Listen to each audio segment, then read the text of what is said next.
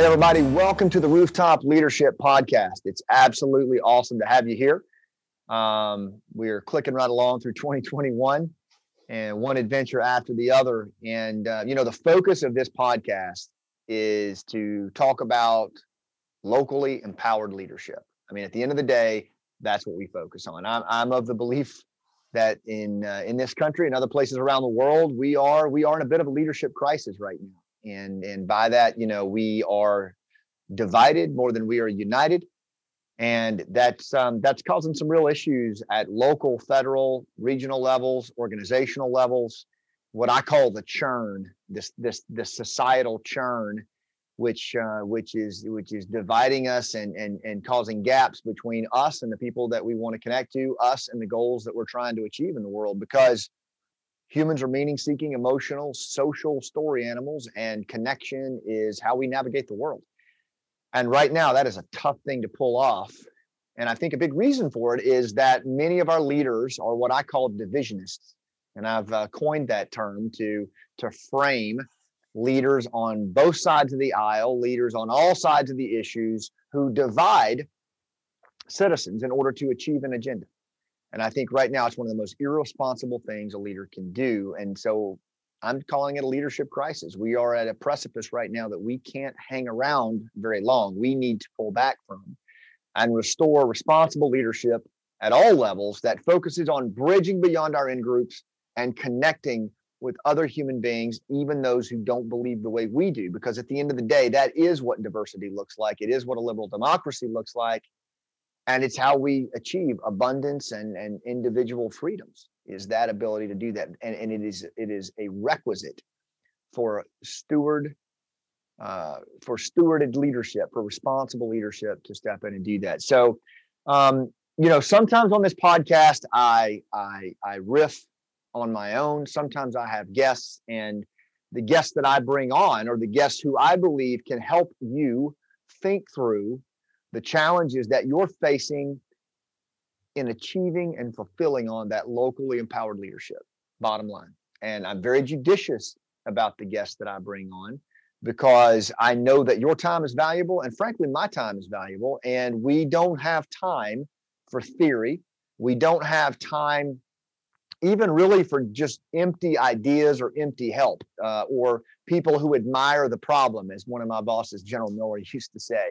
We got enough people admiring the problem. We need practitioners who have a perspective that can help us navigate the problem, because you're the leaders that are going to get us out of this.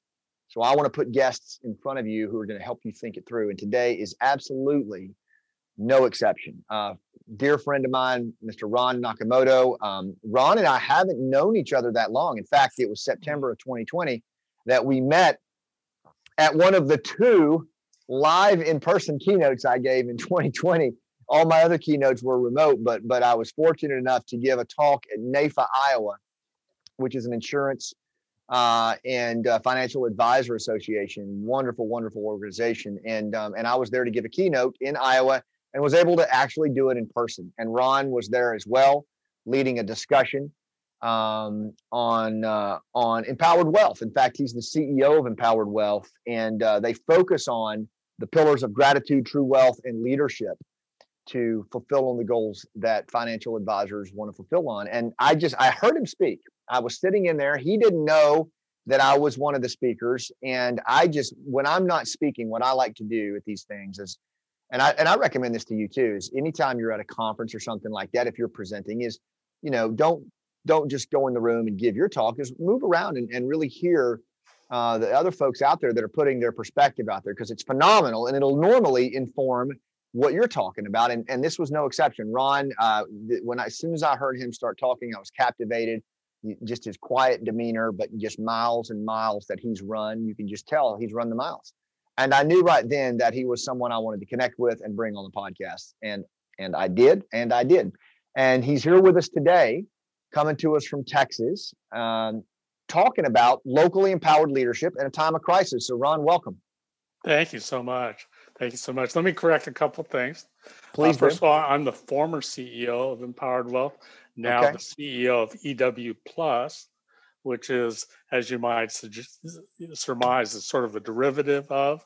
But I have some independence in how I do my work now. So I'm Gotcha. able to work with people like you with unfettered, which is a good thing, right? And it is true that my background is as a financial advisor, and now I train financial advisors. So people would, probably naturally wonder, well, what does that have to do with leadership, right? What does that have to do with leadership at all? And I would say that really, I would come back to some of the things that you talk about leading yourself first. Yeah. You got to take care of your own business first. And I think that's how we connected, was just because so much of my work with financial advisors is, hey, get your head straight first before you start dishing out advice to other people. And, learn how to connect with people like you teach and train people. And that's, certainly that's what I've derived a lot from your work, is how to connect with people. And then, the things that I've brought to the table in my little world is, a focus on gratitude, which begins with respect. And somebody, how it is when one of your students starts saying the things that you've taught them, and they mean it. How gratifying that is, right? Absolutely. So one of my students told me, hey, I finally get that, respect is the foundation of a civil society, because we don't have it right now. Oh, wow. Yeah. You know what? That is so accurate. And it's interesting that you bring that up about the respect piece. And I want to go ahead and pull the thread on that now. You know what? Actually, no. I want to come back to the respect. We're going to pick it up there. And then we'll bring our two paths together, Ron. But first, tell us a little bit about yourself. Tell us a little bit about your backstory. You alluded to it a little bit with your path as a financial advisor, but just give us a little bit of your backstory and how you got to where you are now. Boy, I'm gonna commandeer your podcast if I'm not careful. But but I'd say this, a couple of highlights. So I'm Japanese American, but I was born in America. My parents were born in America. My family's been here for over 100 years, so I'm American all the way. But you guys, some of you may remember that we had this little skirmish, in the 40s called World War II, and you may recall that the Japanese were the enemies. And so I grew up in a world where the kids of people who fought the Japanese in the Pacific were my peers. And they picked up a lot of this vibe that the Japanese are, one, the Japanese are the enemies, and two, Japanese are crazy, because they're, you probably have heard the stories about the Japanese warriors and how they would, fight till the death and all that stuff. So I view that as kind of building up a bad reputation, undeserved bad reputation growing up. So I've spent most of my life kind of fighting that. But my world is, I grew up Buddhist. It still shows, I think, in a lot of my mannerisms, my behavior, the words that I use, and that kind of stuff. And so I grew up in that kind of tension, external prejudice and hatred, Buddhist philosophy, way of dealing with things. And to me, that tension still exists, hatred, delusion, prejudice still exists. It just takes different forms. You saw it when you were, you've been all over the world. You've seen hatred, prejudice, delusional thinking. You've seen it everywhere, right? And so what kind of mindset, whatever it takes in order to deal with that, that's been sort of my life's journey. In the meantime, it's like a lot of things. I didn't really have a calling as a financial advisor. I think you had a calling to become a soldier, right? Yeah, I did. I remember you telling me the story about seeing the guy with the green beret, and you wanted to be that guy.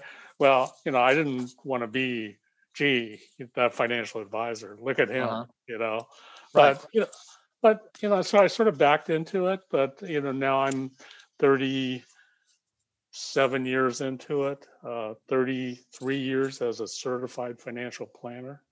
Right. So I was there sort of on the ground floor of the industry. And now I'm sort of the, in a way, an elder statesman in it. But it was always an industry that was, about selling stuff to people. Yeah. And I really bristled, against that. And so it was always to me about serving people. And believe it or not, that's been a challenge, because Yeah. there's a lot of greed in financial services, and a lot of financial advisors are greedy people, and a lot of their clients are greedy. And so a lot of my work has been to say, well, there's a little more to life. There's at a deeper level, family, connection, faith, those kinds of things are worth a lot more than money. And a lot of Yeah. people don't get that. But I think we can now. My challenge, my passion is to find people who want to help other people with that in mind, is to use money productively.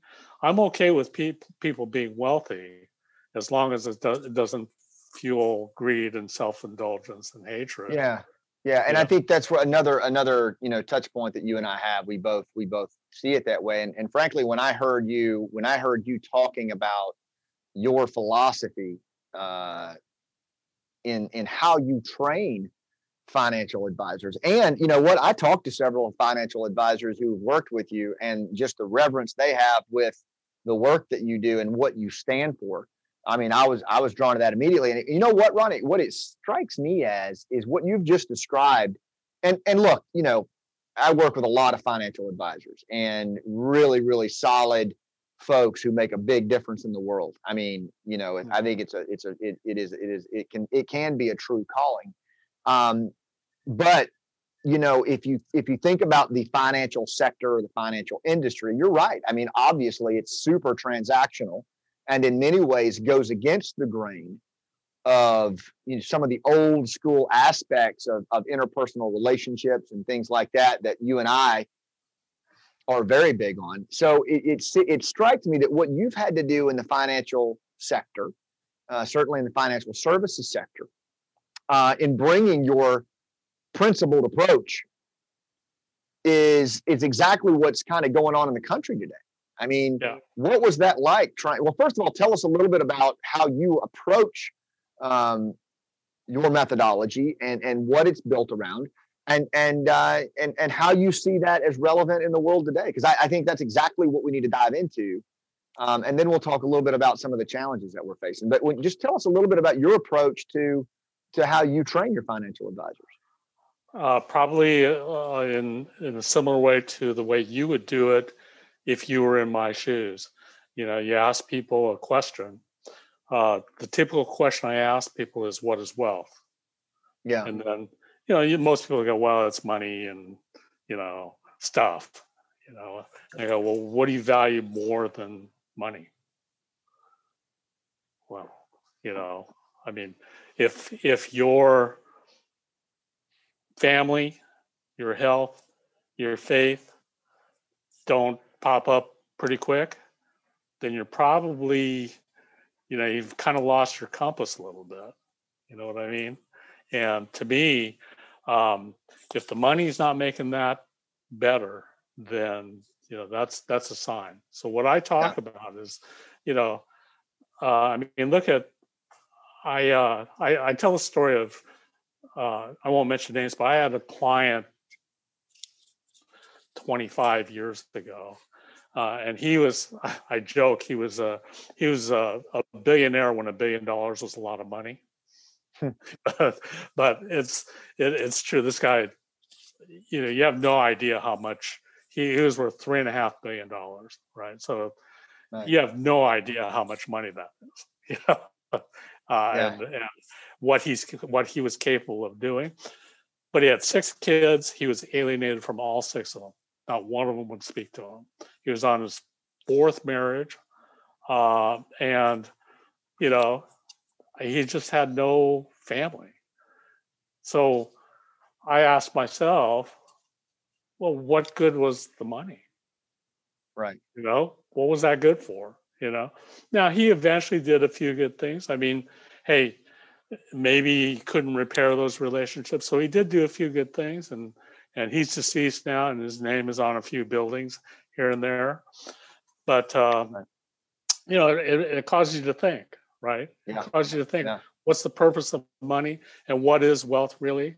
So to Yeah. me, we've defined true wealth. It's kind of I don't know, it's almost kind of like a fake term, but it's, true wealth. And we define it as your core, the things that are essential to you. So we have kind of a big three: family, health, and faith. So if you Yeah. don't have those, you're just kind of untethered in the world. You're just kind Yeah. of floating aimlessly. And Yeah. then, you're a big advocate for lifelong learning and growth. So we call it experience, but really it's about growing in a positive way, right? Yeah. If you're standing still, then you're starting to fall behind, right? You've got to grow and keep growing. Yeah. I And think I think you're starting to die actually if you do that. I think you actually it's, start to yeah, absolutely. Well, and we agree on that. But with that comes joy. Certainly, it Yeah. comes suffering and sorrow as well. But Yeah. with Absolutely. it comes the ability to achieve, the richness that is life, and then contribution. That's kind of that's your sweet spot. How are you giving back? How are you contributing Right. to making the world a better place? If your wealth, your money, your time, energy, and attention isn't, you know, devoted to contributing to the well-being of others, and it could be through your profession. I hope it is, right? I hope your career and your job lines up with that. But if you're not doing that, then you're kind of trending towards selfishness and self-centeredness, and that's where things start falling apart, is when you get too insular, self-centered, greedy. That's where you start developing contempt for other people, or envy, those kinds of things. And you Yeah. know those are Yeah. that's the beginning of that downward spiral. Yeah, and Ron, you talk about contempt. I mean, that's a great setup, and that kind of brings us back to where we started this conversation, where you talked about one of your students said this absence of respect, which is the found, and I'm paraphrasing here, but it is the foundation for certainly a functioning civil society, a liberal democracy. Yep. And it's just funny you say that, because the other day I was on a Zoom call with another elder statesman named Edward Lujan. And this gentleman, his family has been in New Mexico for many, many years. He's the dad of a good friend of mine in the insurance industry. Mm-hmm. And, he's been, what was it? He was the head of the Republican Party in New Mexico, but he was one of these gentlemen who was revered on both sides of the aisle. He just a true statesman. And I asked him, I said, Edward, when you think about, by the way, also, this is the gentleman who was the visionary and founder of the Hispanic Heritage Center for all of New Mexico. And I asked him, I said, what's missing from leadership today? And without missing a beat, one word: respect. Yeah, well, hopefully it's obvious to people. Hopefully it's obvious to people, and hopefully they can. I challenge myself. I challenge all the people that I work with to, are you really showing respect? And it's easy with people that you love and your friends and all that stuff, but you say it in a lot of your work. It's very difficult with people that you maybe just that you disagree with vehemently. Politically, they're on the Yeah. opposite side of the fence. That's the challenge, but that's, I think, where your work really shines and stands out to me, is that you make a conscious effort to show respect, to meet Yeah. people where they're at, and to put down your weapons and sit down and seek to understand. And we had to, we had to learn that the hard way. We had to learn that the hard way in lots of places, but certainly for me, it was tribal Afghanistan, and it was after 10 years of getting it wrong. The reason that I talk so passionately, Ron, about the levels of contempt that you mentioned yourself, the reason that I talk so passionately about the levels of contempt as alarming for our society is the same reason that Sebastian Junger in his book Tribe calls our attention to contempt. And the simple reason is that citizens are speaking of their neighbors with the same level of contempt one would normally reserve for one's enemies in wartime. And I will tell you that even in war, where it was really nasty, you didn't see a lot of warriors speaking with contempt about the Taliban or Al Qaeda. There was to some degree, but there was, even with our enemies, there was a level of respect that went with that. It didn't mean you weren't prepared to take them out, to kill them, but there, you had some of that. You had this dehumanization and contempt, and I've been guilty of it myself. But at the end of the day, I saw firsthand how 10 years of just disrespect, contempt, corrosive approach with the locals in Afghanistan got us nowhere. In fact, it got us we moved backwards. And it was only when we decided in 2010 to take a local approach, to meet people where they are in these villages, to live alongside them, help them stand up on their own, and more importantly, bridge beyond our group and their group, and connect that way. And that's when things actually started to happen. And that's what I'm worried about in the country today, and in the world at large, is that we are treating each other with contempt. And I just feel like that doesn't end well. Yeah, I totally agree with that. In fact, I was thinking while you were talking that, for me, I'm big on trying to replace bad habits with better ones. Yeah. And to me, the whole habit theories and all that kind of stuff. I was thinking, why don't we make the word contempt a trigger? Like whenever you hear that word, and if you're feeling it, or you identify that you're experiencing contempt, that should trigger something, that you should go into a different loop, into the respect loop. Yeah. But you know why I think that's so hard? And this is where I think these kind of platforms, Ron, and these kinds of conversations, and everyone who is watching or listening to this, I think this is why it's so important. You care if I riff for just a second on what I think it is? Because I want you to weigh in on it. Go for it. So you see this iceberg behind me, right? And if you're listening to this, I'll describe it as well. But in my research, in my work around human connection, and I've been doing this for about 3 decades now, both in uniform and out of uniform, and I've worked with a lot of prolific thinkers. What I've landed on, Ron, is that human nature. We've been around as modern humans for about 250,000 years, and longer than that as hominids, a million years. But Homo sapiens, yeah. And so, our operating system is really, really old. And I equate it to this iceberg that you see behind me.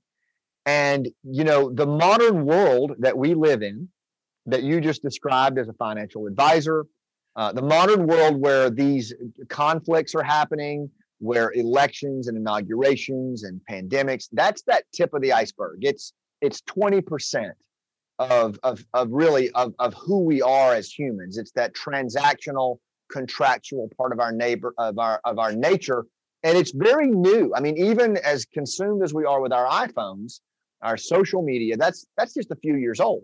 Below the surface, though, is this tribal primal creature.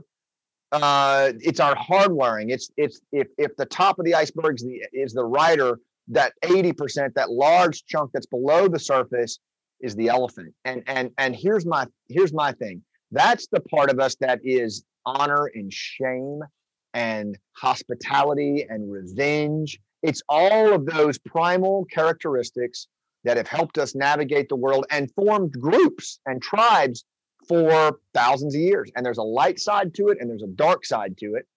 Sebastian Younger talks about the values of tribe and community. But also, there's negative aspects in terms of like feud and vengeance. Revenge. Yeah. And scarcity. When you look above that waterline, you have abundance, because we've evolved socially into a society that Mark Weiner calls contract society. It's this society where rule of law and a constitution and a free market allows individuals to pursue their own dreams, their own liberties. But below the waterline, that's not that way. It's a group society. Yeah, it's a clan society. And the only way you acquire enough resources, just like any other animal, is to group and fight and do what you have to do to acquire that. But if you want to excel or ascend as an individual, it requires leadership. It requires certain things to be in place. And this is all very new, very experimental. But we all seem to kind of like it. But granted, there's a lot of work to be done. I mean, certain groups have not been afforded those opportunities, and we've got work to do. But at the end of the day, Ron, I assert that individualism, rightly understood with a sense of community back to our past, is exactly where we need to be to solve the future problems. But in all our modernity and in our rat race and running so hard, those material quests that you talked about to the extreme, we have lost our connection to what's below the surface.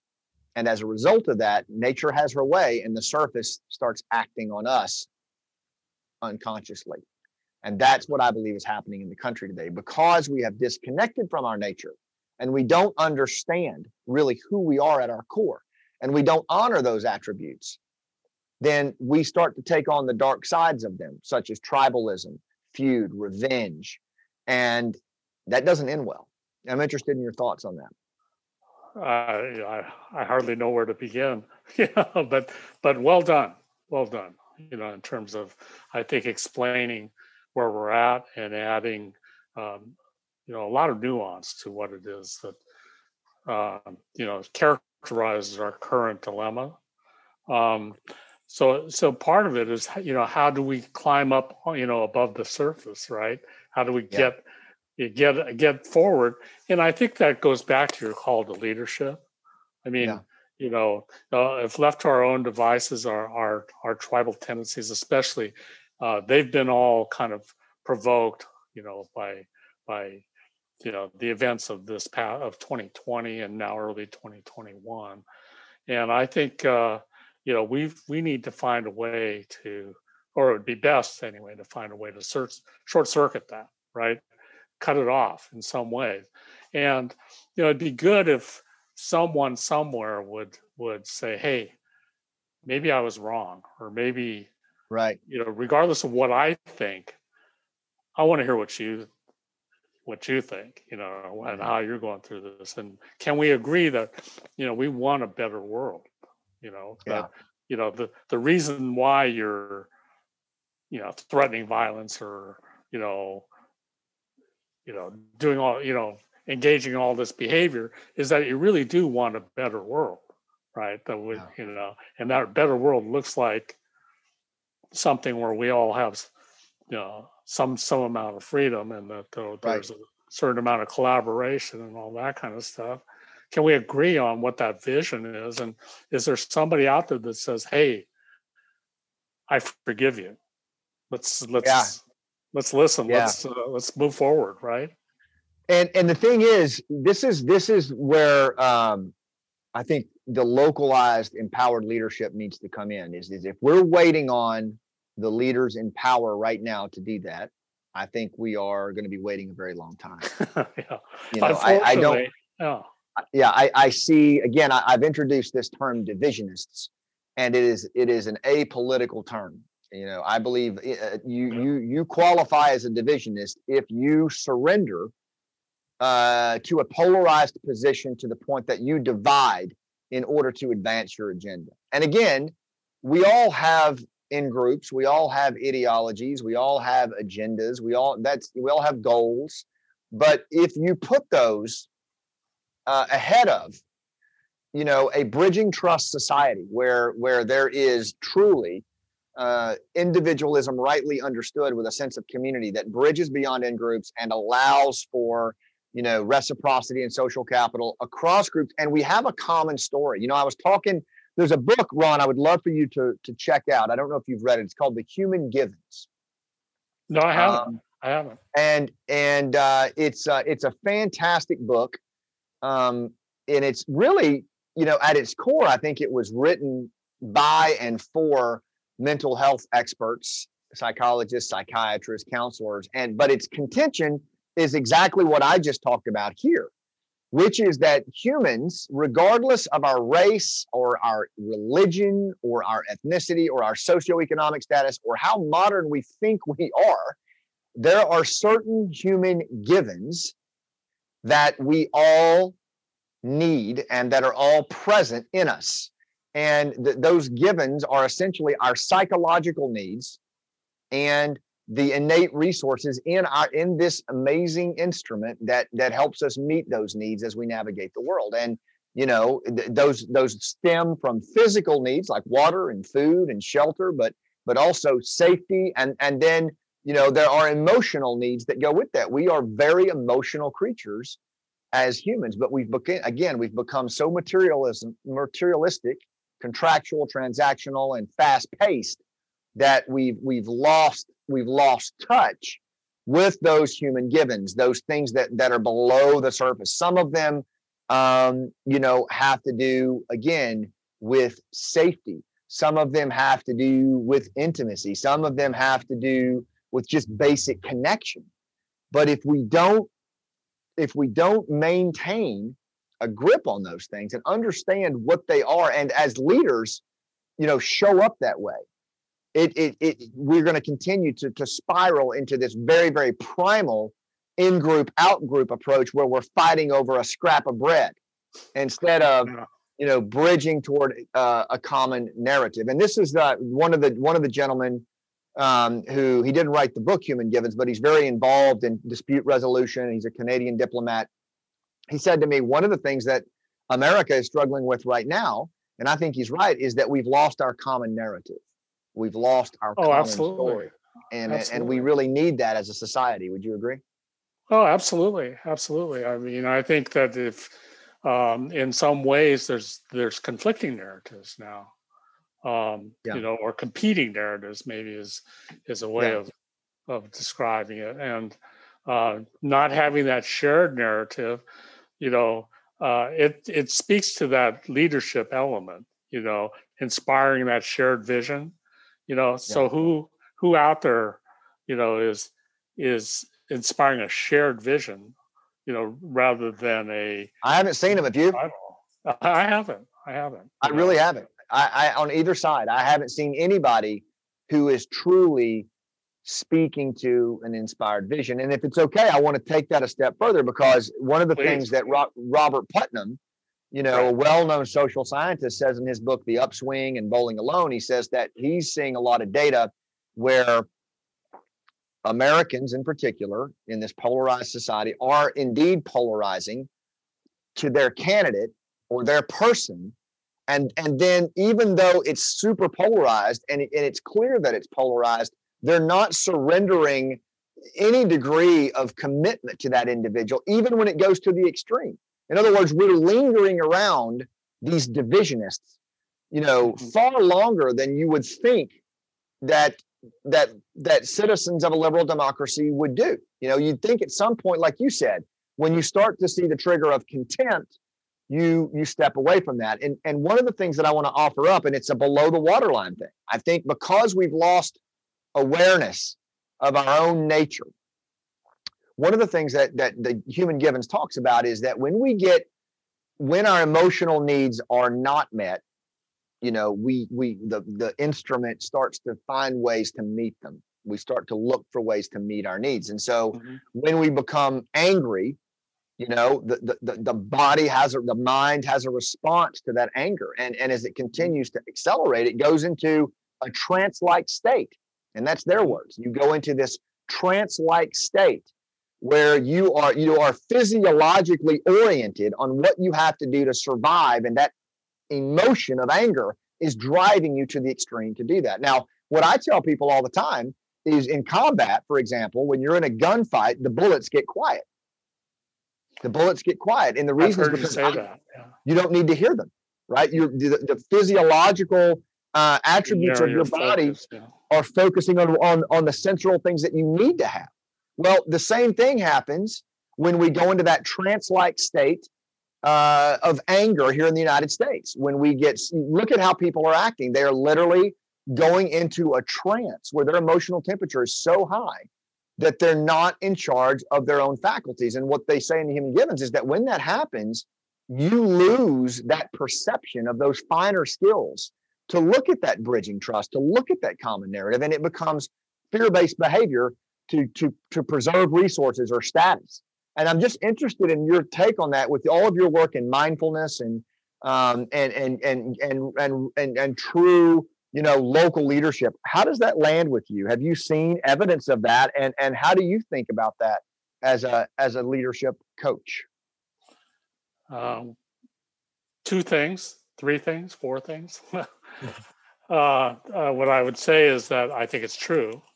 Where I was going with it, and I think that you and I share this, is to, how can we frame those in terms of questions that people can respond to? Yeah. And to me, if we're being triggered to anger, how can we, lower the temperature, as you would say, on anger where it's not productive, where it's not leading to bridging, but instead going to bonding? And then how can we associate anger with sort of the drive to create more of a connection, bridging sort of society, world? It's like I've told people my sense of anger is my feeling that people are growing farther apart, and that some people are trying to drive a wedge between us. So the divisionists, as you would put it. So my anger is directed towards those people. And my question is, how do we neutralize them, and how do we use the energy? Because I think you can agree that anger creates energy. It's just how can we channel that in order to drive forward with this idea that, hey, I may be angry, but I really want to champion listening and respect and appreciation for the other person's perspective, and let's drive towards a more generous way of looking at each other, and let me set the example. Let me make the first move. Let me take the first step. But let's sit down, and let's put our weapons down. Yeah, I think that's right, Ron. And I think we should unpack that anger toward the divisionist thing a little bit, because what we're talking about on this podcast is that you, as a local leader, nobody else is coming. And what I learned in several decades as a Green Beret is that leadership is local. If we want to have an impact in the world, and everything that I ever saw that ended up being a strategic outcome, leadership wise, was typically iterative and local and bottom up, and it was cumulative. And over time, and yes, over time you do have some big leaders that swing the stick, but it started long before that. It was like Putnam talks about in his book, The Upswing. In the early 1900s, there was a low point in American history, much like today. But leaders one by one started to step into the arena when they saw no one else was coming. They started Alcoholics Anonymous, the Shriners, the Rotary Club, the NAACP were all formed during that period, and they created this long-running period of upswing of social capital from like 1910 to 1965. So my thinking is we can operationalize that upswing again. And I believe that. And I think there's a lot of other leaders out there who believe that way, but they've been drowned out by the divisionists. And it's hard to not get angry at them. So I have 2 thoughts on that I'd like to offer up to you for comment. One is, I do think there are straight up divisionist leaders who know exactly how this iceberg operates, and they have abandoned their posts of stewardship for preserving individualism rightly understood with a sense of our past and community in favor of in-group behavior toward a specific agenda. And they know who they are. They know who they are, and I know who they are. And if you're listening to this, you know who they are too. But I'll go ahead and call them out anyway. There are a lot of politicians are doing it on both sides of the aisle. Let me be clear. A lot of groups that are advancing group agendas are divisionist. A lot of social media. That's right, opportunist, and it's about power. And then finally, are the 24-hour news cycle are masters at divisionist approaches, as are social media architects. Now, all that said, that is a very small part of the equation, and B, we could fire them in a moment's notice as a citizenry, all of them.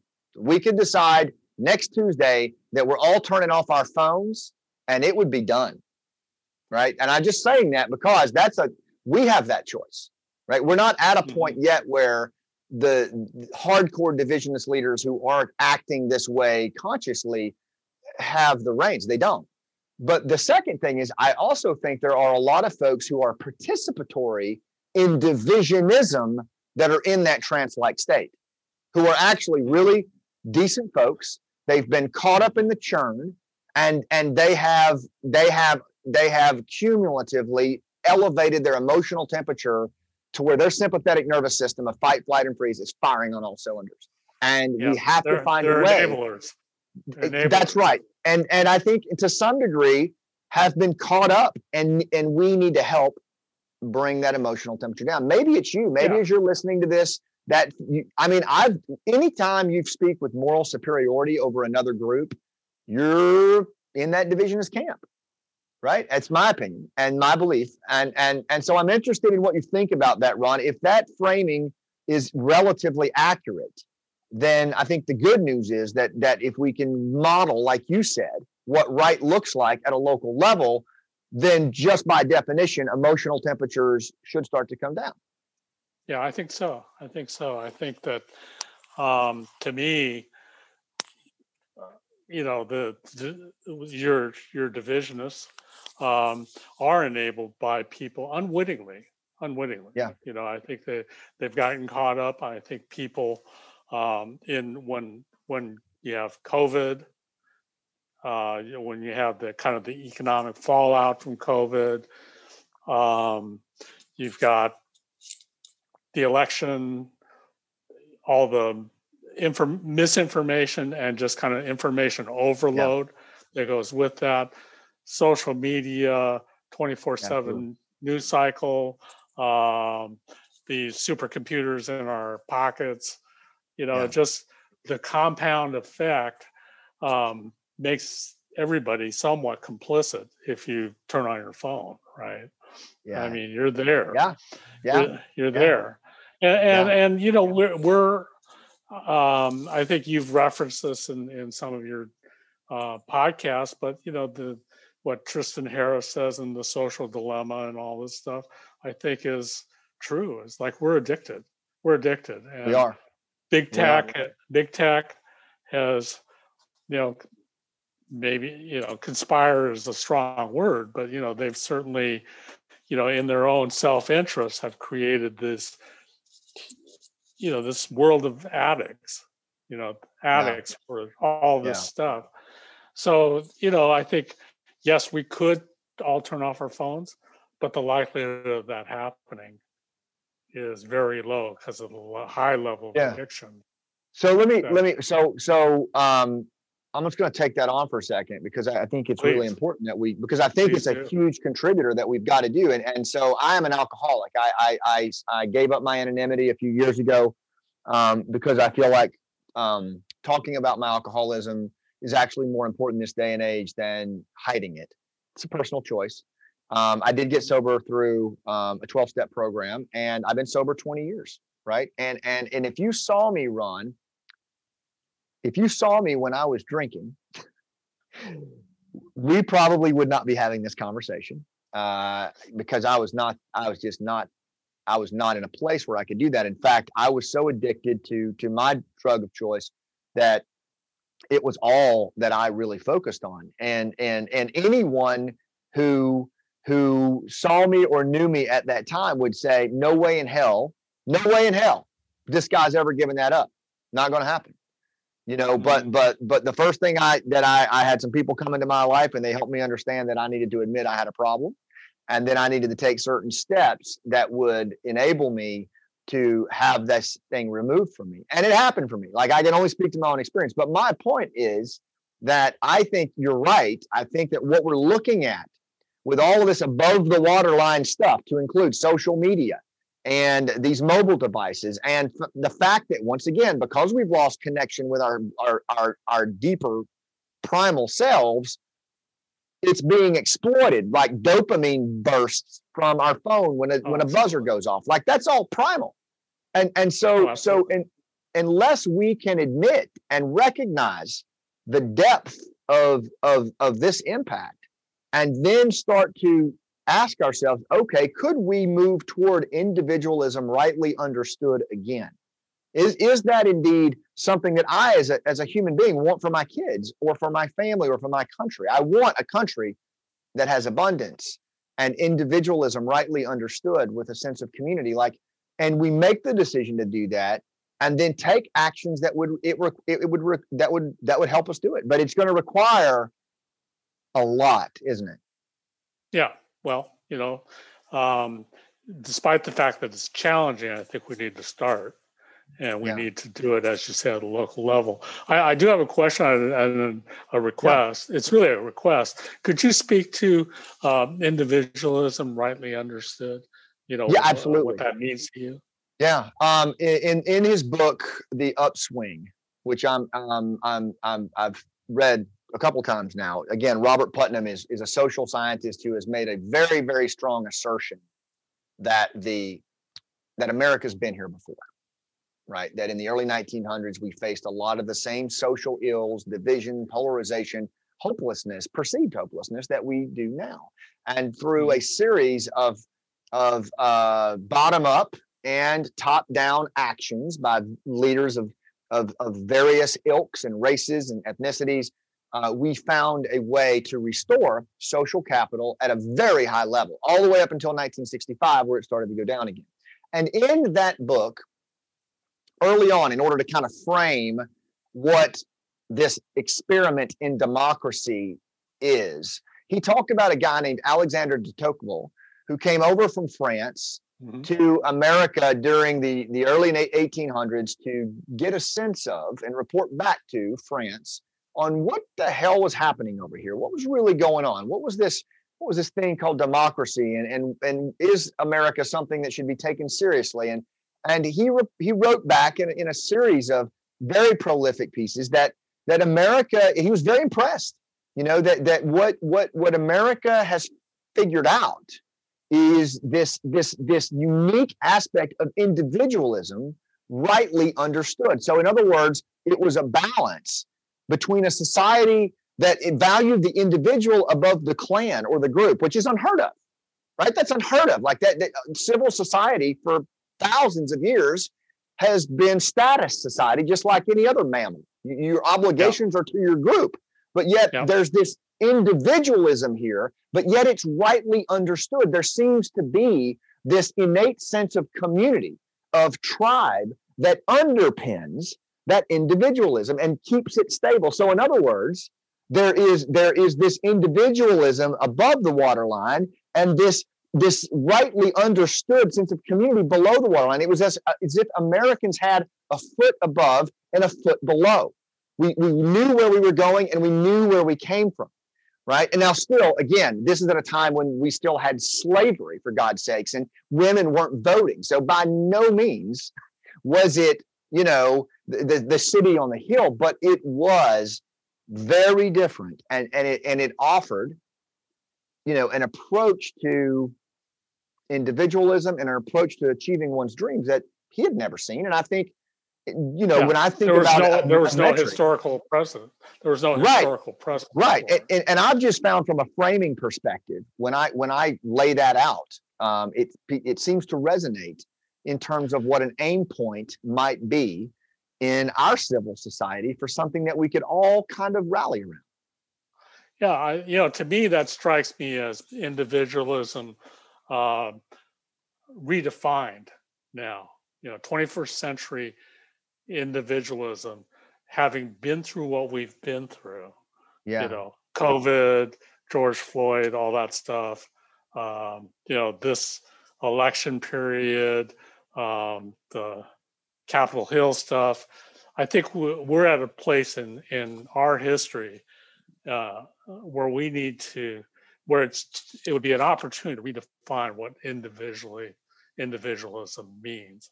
Because I know a lot of the people who are rioting and protesting and who are threatening violence to this second right now are doing so in the name of freedom, yeah, yeah, aka individualism. yeah, And to me, it's an opportunity. I think we almost need, as on a societal level, to say, yeah, we're for freedom, we're for individualism, but rightly understood in our modern context. And that does absolutely. not mean, yeah, it Yeah, does not mean, tearing through Congress and threatening people's lives and destroying public property and things like that. It means absolutely. something And different. as we've seen, that's happened. It's happened across political parties. It's happened across ethnic groups. It's happened across socioeconomic lines. And everyone points at the other party and they say that's wrong. That you cannot do that. But then there's this at the same time. There's this justified behavior Yeah, for something like that occurring in your camp. And my point is, I think we have to go one level deeper, and we have to say, now hold on. Rightly understood means we're gonna just hold the phone on our positions for a second, and we're going to attack the issue of how we treat each other when we have those conversations, bringing it all the way back to where you and I started, which is this issue of respect, civil discourse. We need leaders who are going to insist, I believe, at a community level and in your own personal arena, this is how we're going to treat each other. This is how I'm going to show up and treat you. And this is what I'm going to ask how you treat me. Can we agree to that? Yes, we can. Okay, then let's have a conversation. And the only way to do that, Ron, is we've got to shake off this trance. We've got to get more familiar with how these trances occur, these extreme movements into anger and fear. We got to get a foot below the water. And that's what we're going to do here in the podcast. Is we're going to go deeper on that. I'm going to pull back the curtain with as many guests and personal insights as I can on how do we get that? I think we've got the individualism part. How do we get that rightly understood part? What does that mean? You're right. We need to reframe, redefine. And then I think as leaders in our own arena, we can start to implement that at a local level and model what it needs to look like. That's great. That's great. I think that, this calls for a higher, a greater level of maturity amongst our citizenry. I mean, I think that, but we have to start at the fundamentals. To me, respect, when I talk about it, it's like, let's go back to when you're 5 years old or something, it's like, please, thank you, you're welcome. It's giving people the benefit of the doubt. It's, the respect is about bestowing some basic dignity to oneself and to other people. Yeah. And that comes. No, please go ahead. No, you go, please. To me, that's where I'll go back to my story. I grew up in a world where that wasn't always something I could take for granted. Like I was saying, hey, my peer group, their fathers fought in the Pacific against the Japanese. So we were the Japs, even though I'm an American citizen, and my father was an American citizen, right? And my mother was an American citizen. But, to them, they're triggered, right? So there's no respect. There was no respect. and I had to earn their respect. And I didn't figure that out right away. Right. Yeah. For me, respect was, all right, if you're going to try to beat me up, then you're going down with me. Right. So Yeah. I had to learn the hard way, Yeah. what Yeah. respect is all about. And to Yeah. me, we're right there again. We It's are, just Ron. We you are. know, Yeah, and we absolutely are. but it can't be about neighbor against neighbor. No, it can't. Yeah, that's the we got to be downfall. better than that. We Yeah, got to be and better.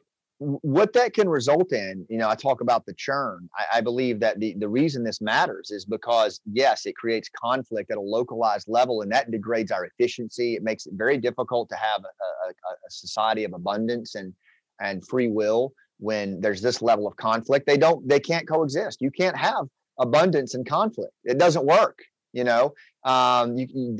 That's replaced with is scarcity, and ultimately organizational and societal collapse. It's a sinkhole, and you can see evidence of it already. We've already seen little snippets of what that churn sinkhole looks like after George Floyd's death at the Capitol, and that's just a small little foreshadow of what societal organizational collapse looks like. I've seen it. I've seen it firsthand, and it doesn't end well. And I want to go back to your experience as a Japanese American. And I wanted to really bring that home to anyone listening to this, anyone watching this, is that Ron's experience where, from the sons of veterans of the Pacific campaign, I'm sure that those young men felt very justified in demonstrating their anger and contempt for what they perceive to be the enemy. But do you understand that is absolutely no different, absolutely zero difference? It is the same contempt and moral superiority that groups right now, that Republicans are showing over Democrats, and Democrats are showing over Republicans, liberals over conservatives, conservatives over liberals, mask versus no mask. It is that primal, innate, below the surface feud. It's the dark side of tribalism that we are now at the mercy of because we're in that trance-like state. We have surrendered, right? That connection to our humanity in favor of that. And it is timeless, and it will take us down.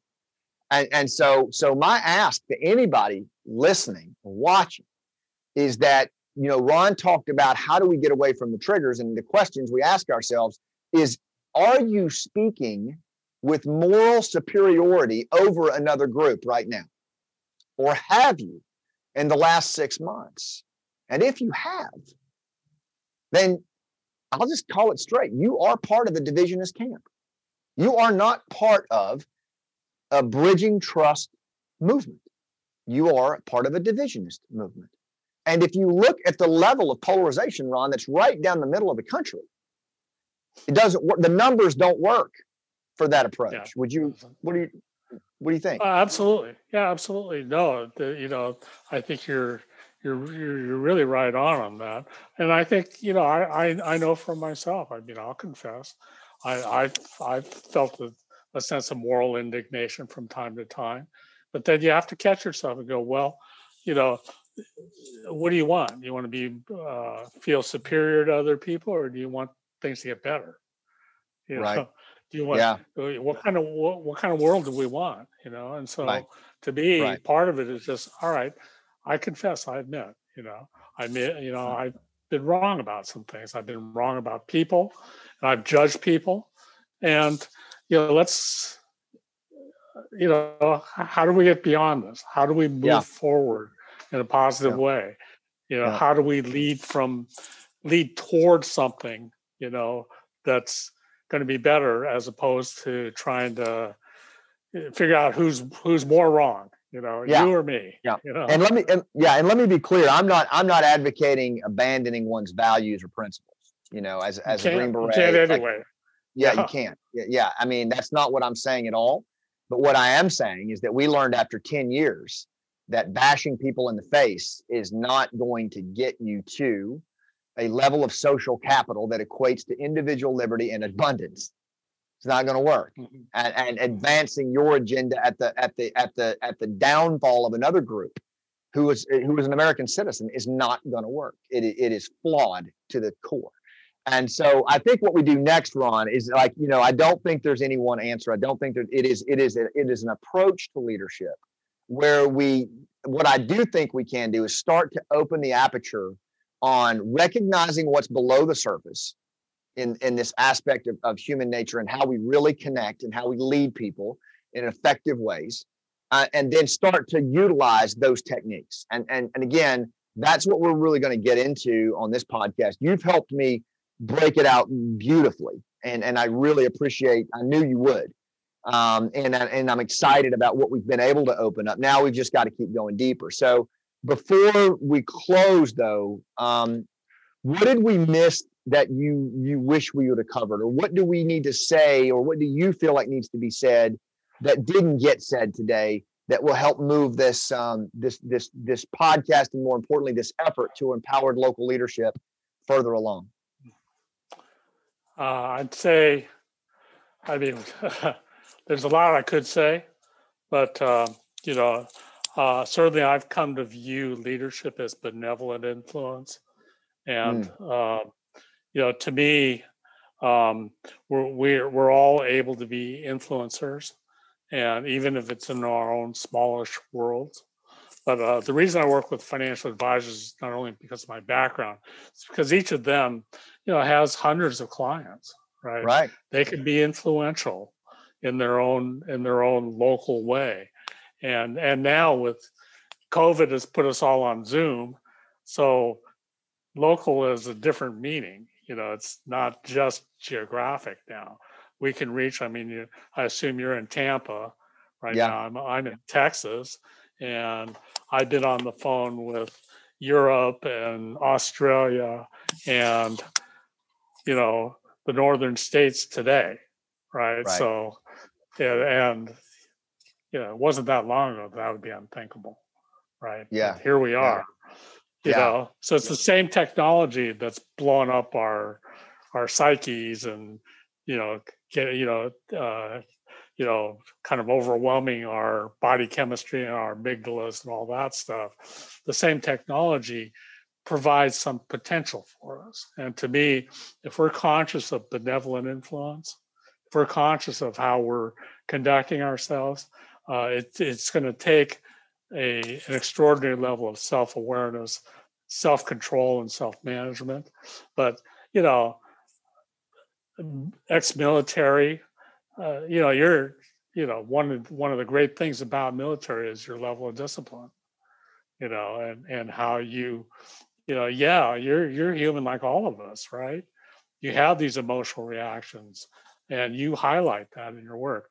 But you spent a good chunk of your lifetime applying discipline to the way you go about doing things. And to me, that's admirable, and it's something we can all learn from.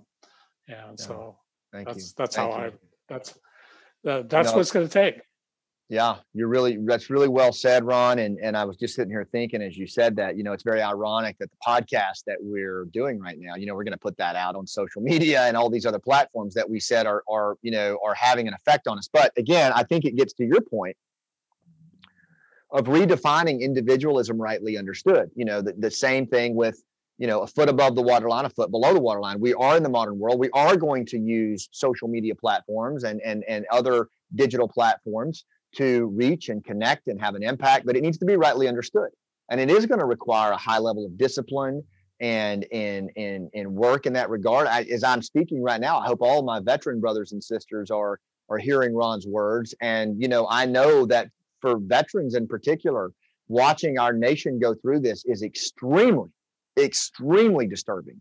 It's really tough. But my ask of you is to dig into that same level of discipline. What right looks like, what leadership looks like, is don't let it take you down. Is that we need your leadership now more than ever. We need everybody at a local empowered level, but certainly our veteran population. Let's take heart here and recognize that it's what you've been through in those trust depleted places that you can model what it looks like. Ron, one other thing you said that I'm going to come back to you for a farewell, but is you talked about, oh gosh darn it, what was it you said? Man, we've covered so much, and I just, how it was just on the tip of my tongue. Yeah. Okay. Well, maybe I'm going to bury you with one more Okay. comment. Yeah. Then how's this? I'm going to pile on while I got a chance. So at the moment, the Capitol was being overrun last week. I was standing in a river in Western North Carolina, which is probably pretty close to where you spent some time when you were younger, I would think. Absolutely. But I was standing in the river fly fishing for trout with a Army veteran. Wow. He was my guide. He's a fly fishing guide now in North Carolina, and I mentioned to him that I was speaking with you. I had recommended your podcast to him, and he and I had a good, healthy conversation, about what it's going to take in order to make a difference in the world. And he offered up, and I took him up on the offer. One of the things that I was doing with him was talking about how we could use fly fishing as an experience for veterans to help them, get back to nature and kind of regroup as human beings and take their strengths, which is that discipline and that ability to focus and to fight for a cause, right? And he was all over that. So I would just say this is that he and the owner of his fly fishing business are all talking about how to go about doing this and do it specifically for veterans. So I want to connect us, Ron. I do a lot of that work with our nonprofit. I appreciate you having that conversation with him, and we'll certainly, that's how it gets done. And I remember what I was going to say, and it speaks to that, which is, take a look at your arena. Take a look at the arena that is where you live, work, and play, and look at the level of influence that you have, that benevolent influence that Ron talks about. Well, it's the same as, leading people to the rooftop. It's inspiring them, not forcing them. And it's human connection. It's leveraging this stuff below the waterline and bringing it up to the top of the waterline. Active listening, being an empathetic witness, storytelling, stuff that we're going to dive into in here. But when you hear that little voice in your head saying, well, what can I do? Like, I can't have any influence. It's those people in the extreme center, or it's social media. It's the media that's doing it. No. Leadership is local, and your arena is much bigger than you think. And we have unprecedented access today to levels of influence digitally that were not existent when Robert Putnam talked about that initial upswing in the early 1900s, yet it was the longest running period of social capital in American history. Imagine what could happen with the technology that we have today, that if we just leveraged in our own arena, we started to model what bridging trust looks like, what treating each other with respect, removing the contempt, and focusing on how we treat each other in the context of civil discourse, what that could do, and then call out the bad actors who do it. My final challenge to all of you is this. If you've stayed with me long enough to this point, you're willing to hear this challenge. Are you willing to call out the divisionists in your camp?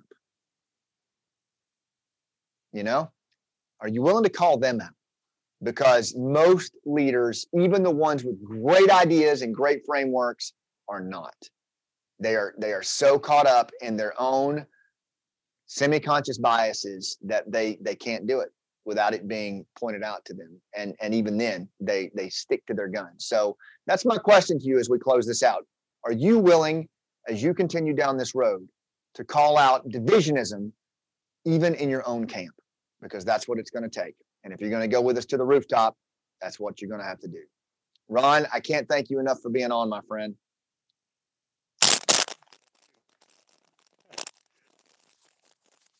All right. Testing 1, 2, 3. Yeah. Thank you, Scott. It's been really an honor. I follow your work very closely. I admire what you've accomplished and what you continue to do. And it's been a great honor to be on this. Thank you so much. Thank you, pal. And listen, Also, I'd like you don't have to answer it now, but give some thought into some other thought leaders. You've seen the context that could come in here and be great guests on the podcast. Wes will reach out to you separately on that. But to everybody listening, again, my challenge to you, this is not going to be an easy road. Empowered local leadership of the kind that we're going to need, skilled leadership in the face of the churn, is going to take new skills, new recognition of what's down here below the surface that you've detached from, and then techniques that, interpersonal skills that it takes to reach down there and connect. That's what it's going to take.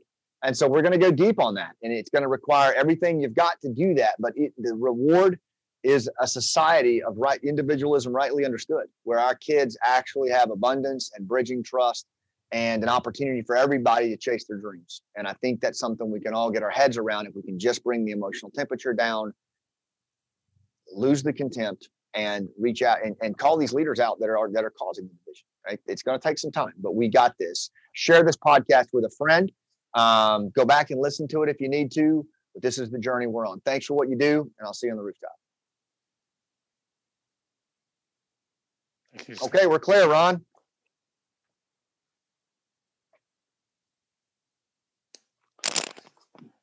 Well, that was exhilarating. Thanks, man. A lot of people, they do these 30-minute podcasts, but Wes and I talked about it, and we just said, look, if we're going to do this, and we got to do what the conversation requires, and be committed to that. And if it's 30 people listening to it, then it's 30 people that go all the way with it, and we'll leverage it. No, it's message is strong. Your message is strong. Yeah. I don't know if there's probably segments that could be, teasers or, right. YouTube kinds of things or, snippets. But, you've got a strong message. I'm a big supporter. Thanks, man. Thanks. And would love to, you be the judge, but if there's anything I can do to support your work, especially with veterans. Well, there is. We have our nonprofit, The Hero's Journey. You should probably check out. We have our play, Last Out, Elegy of a Green Beret. We're going to be filming it February 18 through 20. And then we're going to release it on Memorial Day digitally, nationally, kind of like they did with Hamilton. And I would really appreciate, as we get closer to that, if you would help me just get the word out. And, we're using it to raise money for a veteran performing arts center here in Tampa. That's wonderful. That's wonderful. Thanks, man. Well, I know the last event that you did was during a hurricane. that was crazy. That was crazy. But I enjoyed that. Thanks. The play is really powerful. And then if you can get to our rooftop live, man, and I know you're wanting to do it live, like in person, but I don't know when that'll be. With the world the way it is, but we're going to be, it's going to be in April. I'd love to have you there. I think you'll really enjoy it. It's a great crew of people. Are the dates up right now? Yeah, they are posted. All right, I'll check that out. All right. Well, it's been an honor to be here. Thanks so much, Ron. All right, and think of anybody that you want to introduce me to that might be a good guest. I'll give that some thought. I appreciate it. Okay, pal. Thank you. We'll see you. Bye-bye.